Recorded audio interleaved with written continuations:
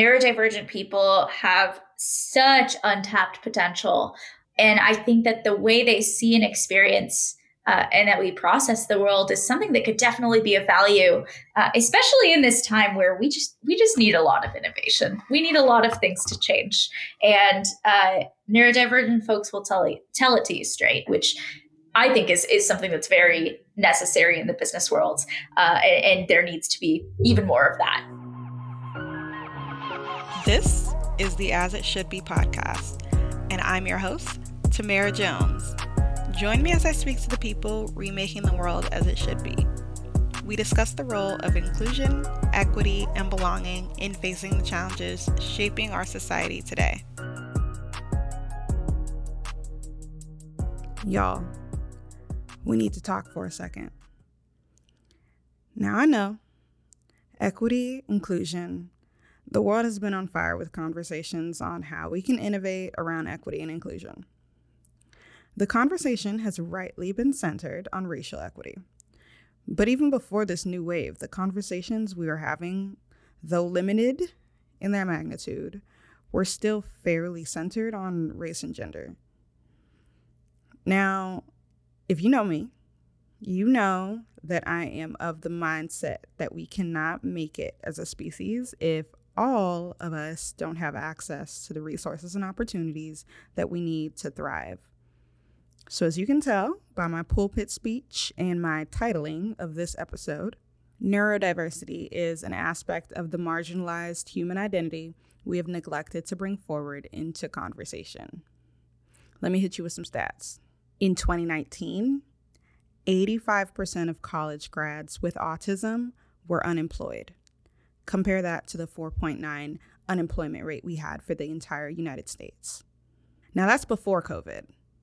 I can't imagine that COVID made this any better.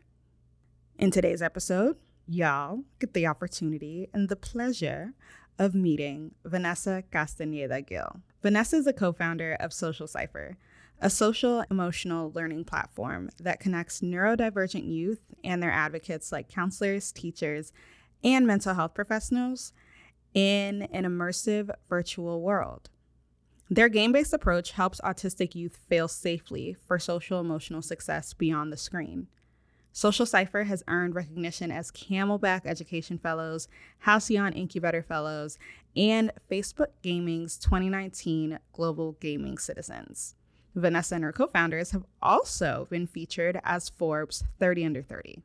In this conversation, Vanessa and I talk about the experiences of neurodivergent youth and the access and opportunity afforded to neurodivergent founders, Vanessa being one herself. Let's get into it.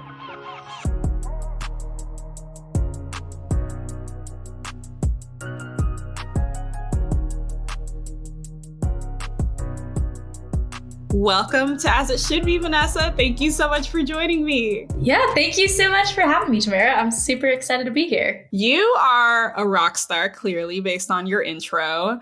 And I mean, Social Cipher itself is the coolest thing. So I really would love if you can just go in and talk a little bit about what Social Cipher is and what the mission it is that you guys are trying to achieve and how you guys are doing it. Yeah, super happy to go into that. So Social Cipher is a video game company for neurodivergent youth. We, as you said, we're a social emotional learning platform, and we really are aiming to just connect neurodivergent youth with their advocates in a way that helps them become empowered, feel represented, and just seen and understood. That's really what the core of this all is. It's really about self-determination, being able to embrace a neurodivergent identity and going with it. And yeah, that's a little bit about what we are, what we do. Our first game is we build space pirate adventures that teach social emotional skills and include autistic characters. So our first game is it follows the adventures of an autistic star mapper. Her name is Ava, and she goes through all of these different worlds and recruits different pirates in order to find community and battle her own self-doubt. So that's kind of what we're up to. Ooh, we are definitely going to get into Ava a little bit later into the episode. But first, I think I want to ask you just a little bit about your story. Kind of what led you to the work that you're doing today, and kind of how did your upbringing kind of shape the work or shape the path to your work? Yeah, it's very on the nose. So I I actually was diagnosed as autistic when I was 14. I was diagnosed with Asperger's syndrome, and I had a really rough time with it at first. I think that there were, and still are, a lot of stereotypes of autistic people that are out there. A lot of them being negative, and I really didn't have any resources to be able to understand autism for myself, especially autism in women and girls, because we could do a whole other podcast on how that underdiagnosis is happening, and how that manifests. But yeah, I really just didn't know, and I grew up in a single parent household. My mom pretty much raised me on her own, and I really just we didn't really know what else to do, and as a result, I just fell into this sort of depression where I just had anxiety and depression and low self esteem for about 6 years because I didn't know what to do with it. I felt like I was broken, like I couldn't connect with other people, and I was like, all right, well, if I can't connect with others, like this diagnosis tells me I can't, then why should I even try? So I really shut myself off to that. I hid my diagnosis from everyone, and it wasn't until my mom and I started working and understanding social emotional skills through the things that I loved that I started to open up a little bit. So for me, it was really about finding stories that I could relate to in movies and music and games that helped me kind of like relate to different social emotional concepts and realize that, oh, I wasn't incapable and I'm not broken. I don't need to be fixed. It's more that I just learned in a different way. And that's super cool. And it was after those 6 years of hiding my diagnosis, I started to feel a little more comfortable. And when I was in college, I was just about to publish as a neuroscience researcher, and I just kind of put my personal experience together along with my research experience and told a couple of really close friends about my story and whatever it was the first time I had really revealed my diagnosis to anyone too, and they became my co-founders, and here we are about 3 years later. So, yeah. That's fantastic. I love like the like low key flex of I'm a neuroscience researcher or whatever. Like, I don't know. That was like a low key flex, and I really enjoyed it. I can't tell you anything now. Like, don't go to me for anything.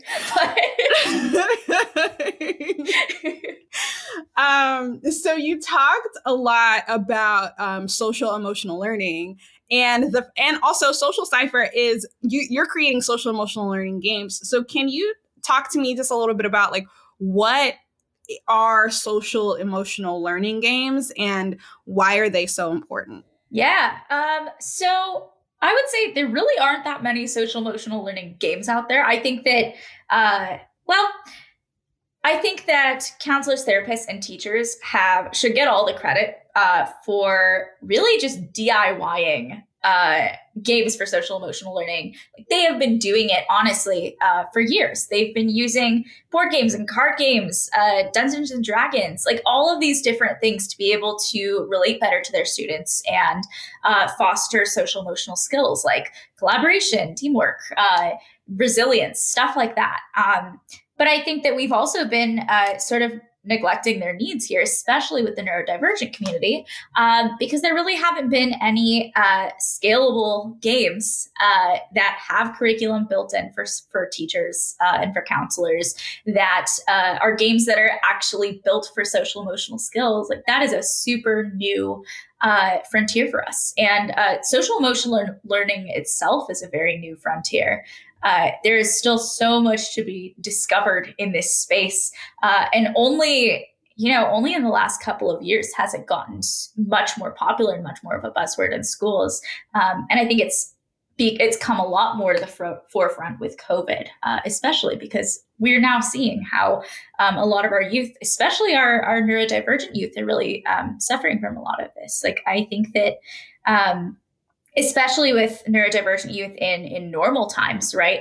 They are 5 times more likely to be bullied and 10 times more likely to die by suicide compared to the neurotypical population. And a lot of that can be due to the effects of loneliness and isolation. So, thinking about how much we need this, especially now, when that loneliness and isolation is something we're all facing, is really big. And I'm glad there's being more attention being turned to it right now. I think we should put a definition on neurodivergent.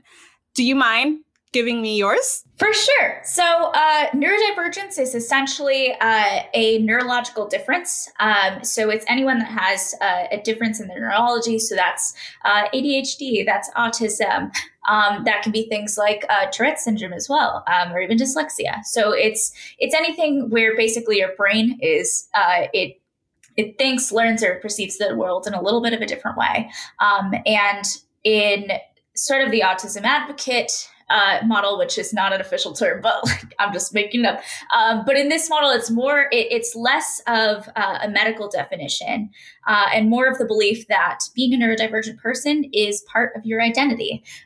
It's not something, while it does, of course, have its difficulties and it does have its setbacks, there are also a lot of things to identify within it. And that should be, honestly, just a lot of traits within it should just be advocated for more and recognized more. And that's kind of what the neurodiversity and neurodivergence movement is about. Love that. Thank you. I think that is going to be super helpful as we move through this conversation. I would love if you could talk a little bit about what makes your game specifically impactful for autistic youth and how this game has been designed to represent their experiences. Sure.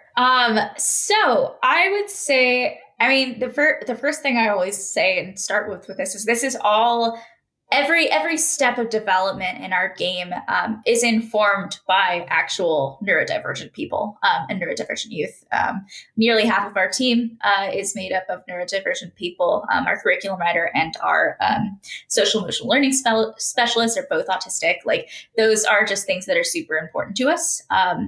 And I also realized, especially in the beginning, in the super early stages, that I definitely, even though I am an autistic person, I could definitely not just depend on my own. When you've met one autistic person, you've met precisely one, right? Like, everyone has a completely different experience on the spectrum, and I cannot speak for everyone, and nor should I. So for us, it's just, since day one, been super important to consistently playtest and interview with autistic youth. So that's a lot of what we do. And the very first interview we did was with oh my gosh, she was 6 years old. She's now 9. But young girl, her name was Ava. Her name is Ava. We still test with her. But anyway, so I met Ava, super, super bright and brilliant young girl. And when I first met her, and this was back when we were doing, oh my gosh, I used to have little storyboards. I have them right here, so at least you can see them. But show me, please. I have I made these 3 years ago now. These were, that is fantastic. They were, for those listening, it is pencil drawn art that is way beyond the skill level that I could ever wish to achieve. That's the best I can do at explaining. And none of it ever happened. None of this made this into the game. Shocker. Imagine showing this to a 6-year-old who is excited to hear about and play a game. She was not super happy, but and then I tried to up it, and I am no game developer. So the next thing I did was I built a PowerPoint. And I did some of the custom animation as you just click through it. That also was not pleasing to a 6-year-old. Surprise, surprise. What I did gather from that, though, was that, oh man, like this is a young person that I don't want her to ever have to go through the same things that I did, especially with my own self-esteem and the horrible things that I thought about myself. So I've got to make sure that she feels seen in this. And so that's kind of what it really became about. And so we named our main character Ava. We made sure she was an autistic character.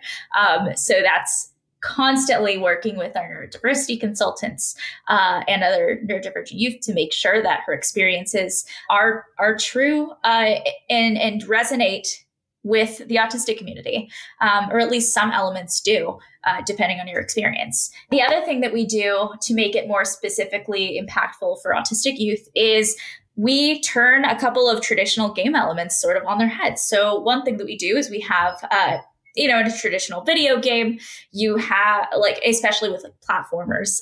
So if you don't know what platformer is, think like Super Mario Brothers kind of gameplay style.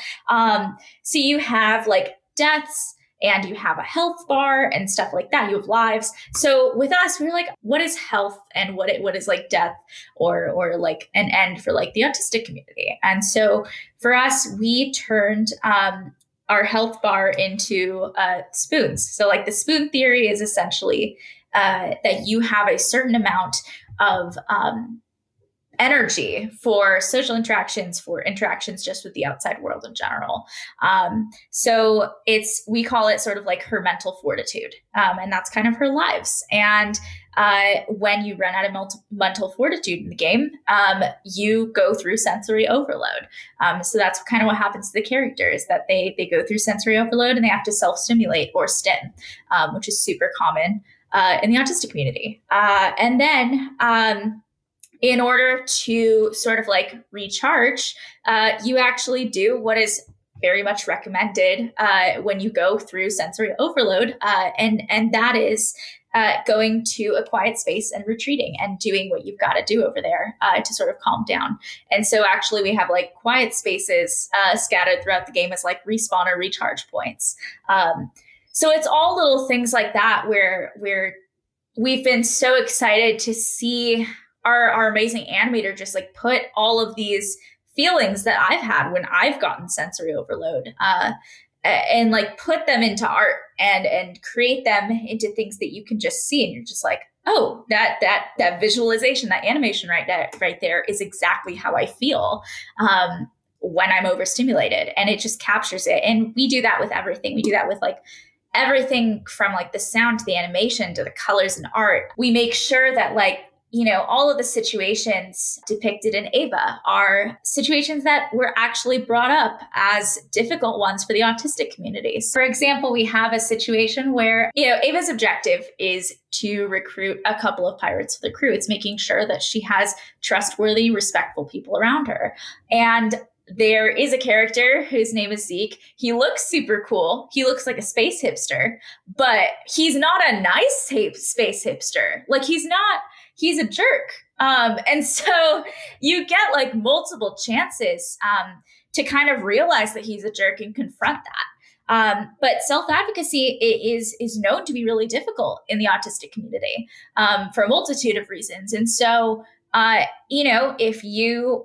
if you don't, if you end up still recruiting this person on this crew, it tells you something about where a student might be at in terms of their own advocacy for themselves.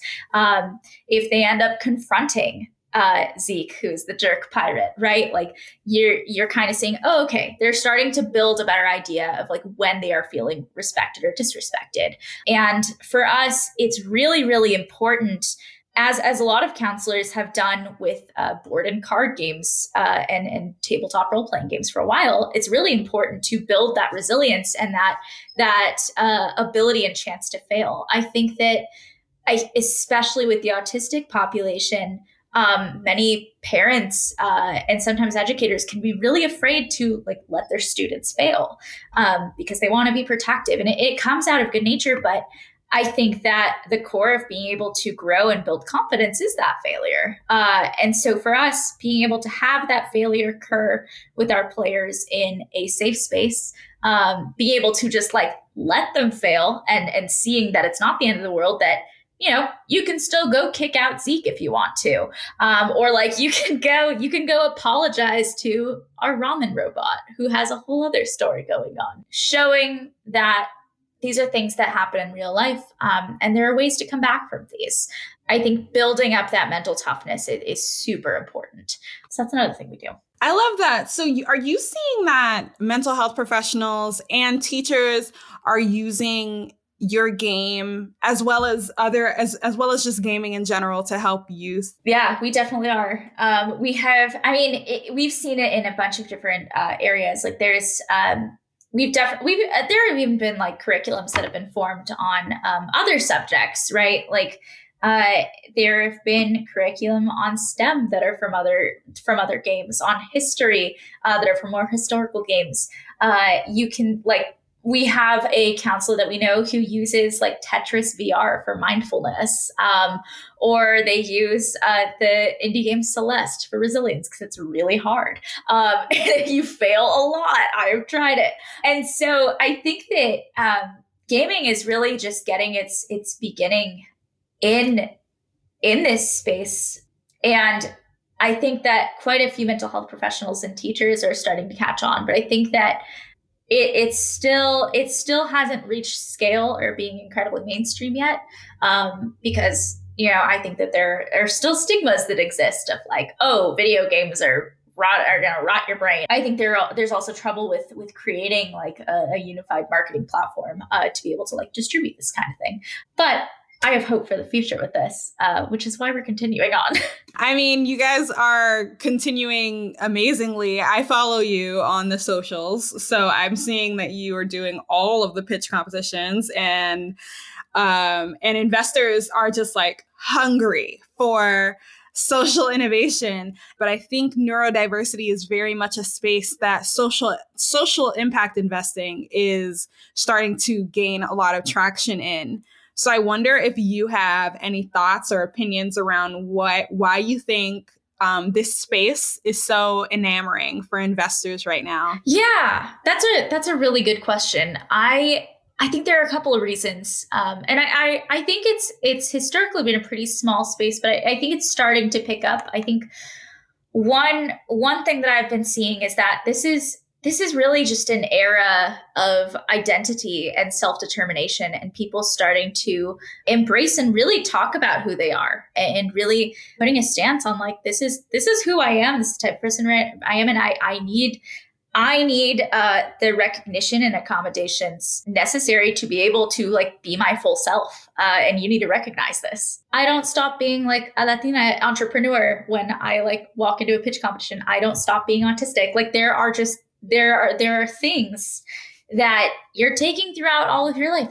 I think that people are starting to finally realize the potential of neurodivergent folks for just the very different way that we think and perceive the world. And, we're known to have this striking ability to hyperfocus and to have attention to detail and just think about things and see things in a totally different way. And there are just so many strengths within the neurodivergent population if you give them the right, honestly, just the right thought. By listening to these folks, you start to see just how incredibly efficient and productive and visionary they can be. And so I think people are recognizing that. And I also think that just specifically with Social Cipher, the idea of feeling like you don't belong and feeling alone in something is something that everyone can relate to, and something that everyone has felt at one time. And so I think that it's a collection of all of those things that has started to make people pay attention. And my hope is that this is long-lasting attention that Social Cipher and the rest of the neurodivergent founder community is going to continue to get. I saw that you were featured on the main stage at Games for Change, and I watched at least the portion of your keynote that was on YouTube. You talked a little bit about the bigger mission that Social Cipher has one day to become the global leader in social emotional learning. And you also talked a bit about the importance of investing in neurodivergent people. Can you talk a little bit about the value in providing this access to neurodivergent founders, and any thoughts you have around how people can be better at, whether it's neurodivergent founders or just neurodivergent people in general, because we have a lot of business people who listen to this podcast. So it'll be like corporations and people in those kind of leadership positions. So I wonder if you have any thoughts around how people can give more access and support to neurodivergent folks. Yeah, I definitely do. So I think that, I mean, as I mentioned before in the last question, I think that neurodivergent people have such untapped potential. And I think that the way they see and experience and that we process the world is something that could definitely be of value, especially in this time where we just need a lot of innovation. We need a lot of things to change. And neurodivergent folks will tell it to you straight. We're super honest and authentic, which I think is something that's very necessary in the business world. And there needs to be even more of that. And there are a lot of just business processes that seem quite archaic to me, truly. And that still need to change. So I think that, there's just this untapped potential. All of this skill and productivity could really create some huge changes in this world. So I think that's big. I would say that when it comes to working with and helping neurodivergent people, number one, just the most obvious is listening. I think just, if you know someone that is neurodivergent, asking, especially with social stuff, right? Like how can I support you? What is the best way to address this situation? I think that another thing is just looking into how they sort of react socially. Like I wouldn't assume that because they, aren't answering your messages, or they, may not be getting on a project super fast. Like, don't assume that that's because they're lazy or because they just like want to be antisocial. No, it's typically some underlying anxiety that is occurring. It is some misunderstanding. There is something going on beneath there. And I think that one way that you could shut down a good communication between a neurodivergent person is by just assuming that they behave socially like a quote unquote, because I don't believe in typical, but like typical person would react. And I think that another thing is that being really direct and honest is huge. I think that sugarcoating, using idioms, using metaphors and stuff, like just tell me exactly what you need to do and what the intention is behind it. I think that's always very helpful. And also, I guess the last big thing is like, don't treat neurodivergence or autism as a tragedy, because it's not. I mean, granted, there are definitely lots of difficulties. And right, there is a spectrum, right? Like there are a lot of ways that people can suffer as a result of autism. There are lots of different kind of impacts and implications that it has, but it can also manifest in some really beautiful and brilliant ways. And I think that by regarding autism as not this, thing or disease or thing that needs to be defeated, but rather treating it as, all right, this is a part of this person. This is a part of this person's identity. It is not all of this person, but it's a part of this person's identity, and you should recognize it. Like, just be straight up in recognizing that. Don't try to tiptoe around it. Like we know it's there. Yeah, shoving down pieces of my identity is not helping me at all in any situation. Precisely. So I think the best thing you can do is just open up and make it a safe space for them to just talk with you about it and have dialogue about it. There's a lot of interconnectivity when it comes to the discussion around diversity, and all anyone is really asking for is that you're giving me as a person what I need to be successful in this space. And I feel like that blanket apply, like this is the only blanket statement that I will make on this podcast, is that equity is for everybody. That's a good covering blanket. I want to know more about Vanessa. So we've talked a ton about Social Cipher. I want to know more about you. So how do you feel like your personal community is impacting the work that you do?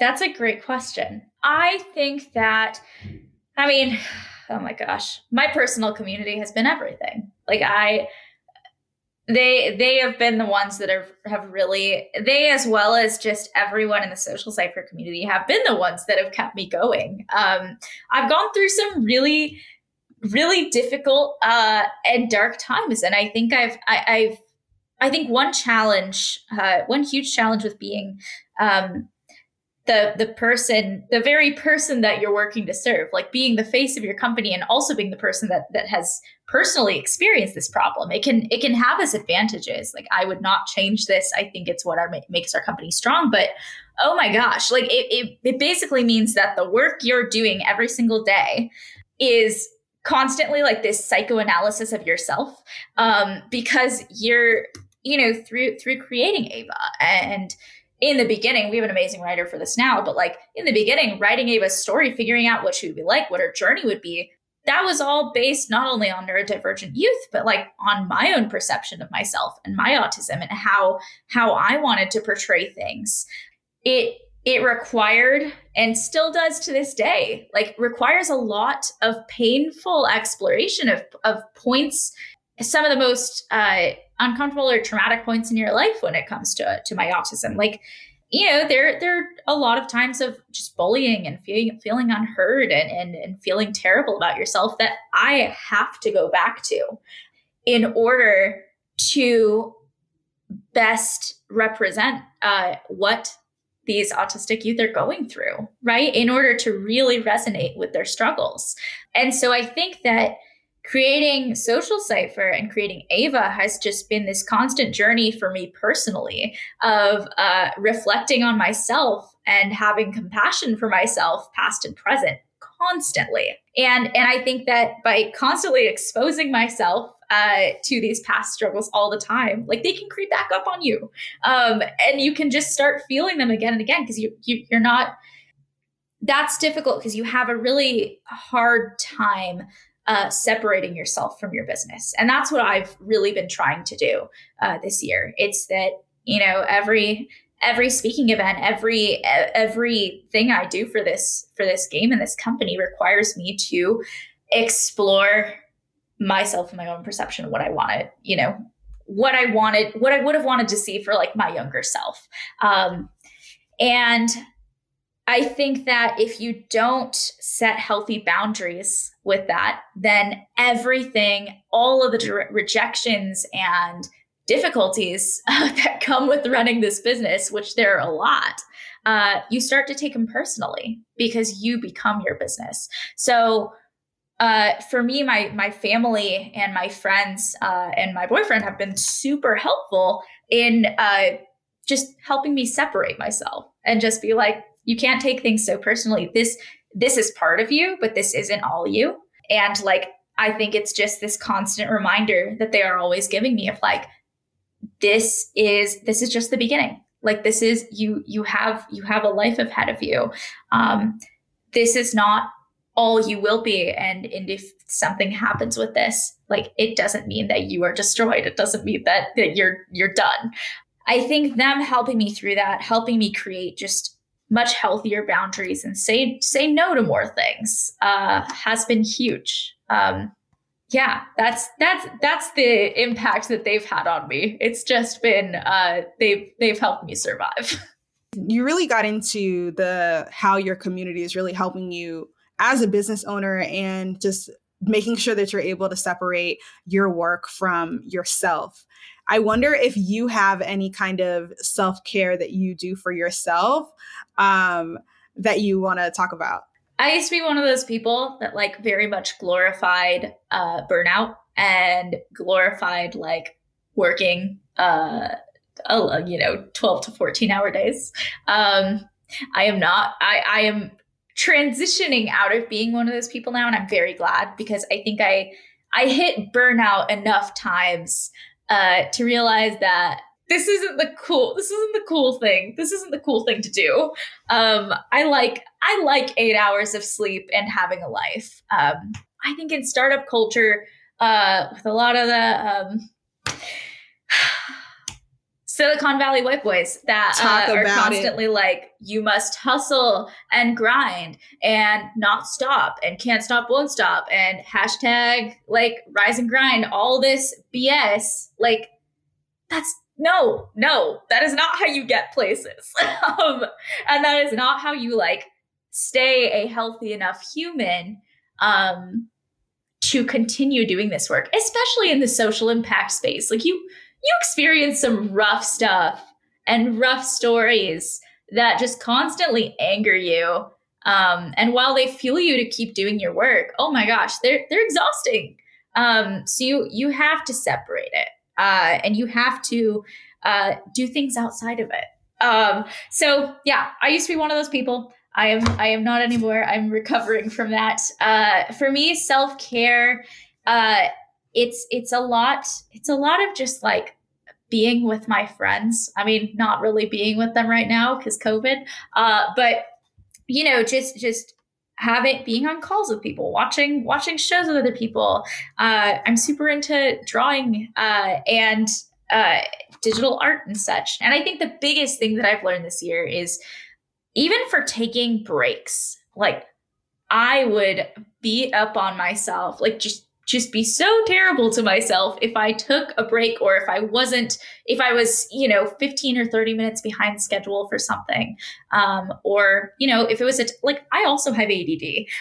So, there are times where this brain just doesn't want to do stuff. This brain is just like, no, I'm not. And I think instead of like forcing it to do things and telling it that it's a terrible brain, I allow myself to be like, all right, my brain is not going to do the thing. I'm going to make it up when my brain does want to do the thing. And when I take breaks, like, it's not a break if you constantly feel guilty for taking said break. So I think the other big thing is like, when I take a 20-minute break to eat a cookie and watch a YouTube video, like, I intentionally do that, okay? Like, that is my goal and my purpose in life for the next 20 minutes. And I will enjoy it. And I think that that's made all the difference. Is like, it's actually refreshing when you take a break and you intend to do so, instead of spending your entire break worrying about the fact that you're taking a break. I'm not going to hold you too much longer, but I really do love asking these last two questions because I really feel like they set the tone for kind of what I want this podcast to be. And so the first one is, if you made the most impact you could, how would the world look as a result? Wow. For me, it would be somewhere where young people could, yes, grow up, have their struggles that help them build character and such, but still have this magic and this unwavering faith inside them, that they're enough. And I think that young people being able to just continuously believe in themselves despite any other challenges they face, because we can't help that, and a lot of the time, I think just helping youth be able to just have this, unwavering faith in themselves, it would be what I would want. And being able to have workplaces and schools and just any area where humans are, and making those equitable and safe places for people to be, no matter their background or identity. I love this quote from one of my accelerators that I was in, Camelback Ventures, where they're saying, genius is equally distributed and opportunity is not. And I think a place where that opportunity is just as well distributed as genius is would be a pretty great one to live in. And I want us to get there. I really like the quote that you just mentioned because it talks about opportunity and talks about how, like, clearly opportunity is one of the things that's really stopping a lot of us from making the impact on the world that we want to make. I wonder, from your point of view, Vanessa, what do you feel like your biggest frustration or hurdle you face when it comes to making the level of impact that you'd like to make? I would say one that probably every social impact founder resonates with is that it's just not fast enough. Like, it just, you have one story that you hear of one young person finally feeling seen, or feeling confident in their everyday interactions, or feeling like they can go after that group of friends, go after that job interview, go follow their passion. But then for every one of those, there's still so many kids that haven't gotten that yet. I think there's a point where it's just like, man, I want to be able to reach everyone I can. Like, if there were a text message that I could just send to every kid of like, you are okay and you are enough and you're the freaking bomb. Like, I wish I could. Because I think that, it just never feels like enough. And I also think that specifically within the neurodivergent community, there's a lot of a polarization. I think that there are still many people out there who honestly, all of us have the same intentions. All of us want the same thing for young neurodivergent people. And that's, to be able to live like happy and healthy lives, right? But I think that there's a very strong polarization in the autism community. And that is that some people, they have their own struggles that I really don't know. I really don't know what they are, but they have trouble and will blame autism itself, or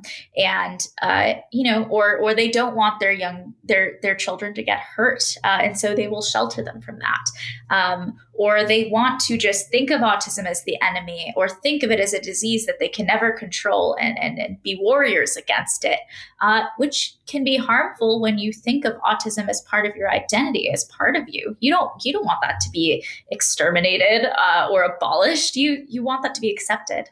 And so I think that there are still organizations and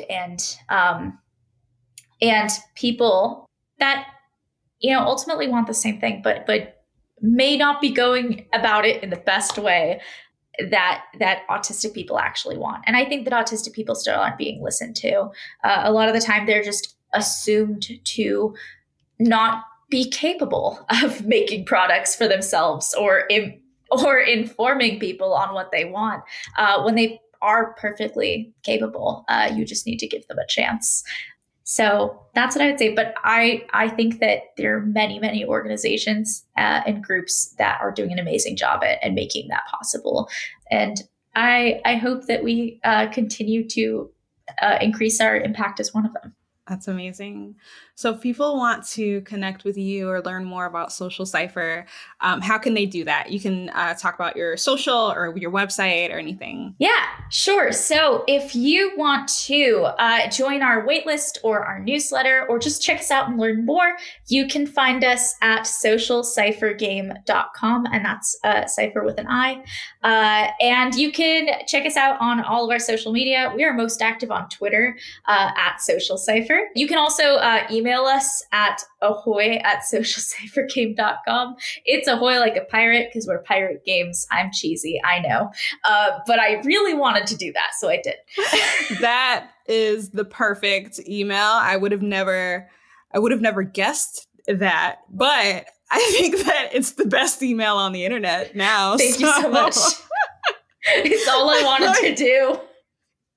And now you're giving me the wonderful opportunity of being able to write the word ahoy in my show notes. You should see my newsletters. All of the subject header, every newsletter, my subject line is some kind of pirate pun. You heard it here, folks. If you want Vanessa's punning, it's all I do as a CEO, really. Be sure to sign up for that newsletter. It is ahoy.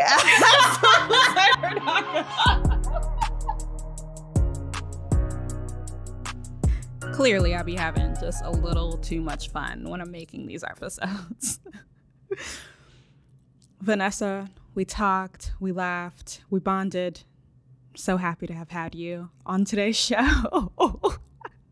To the listeners, as always, I appreciate y'all for being here with me through all of this.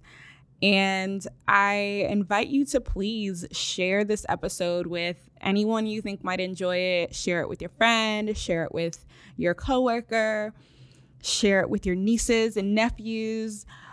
Just help us get these messages out there, because building the world as it should be takes all of us.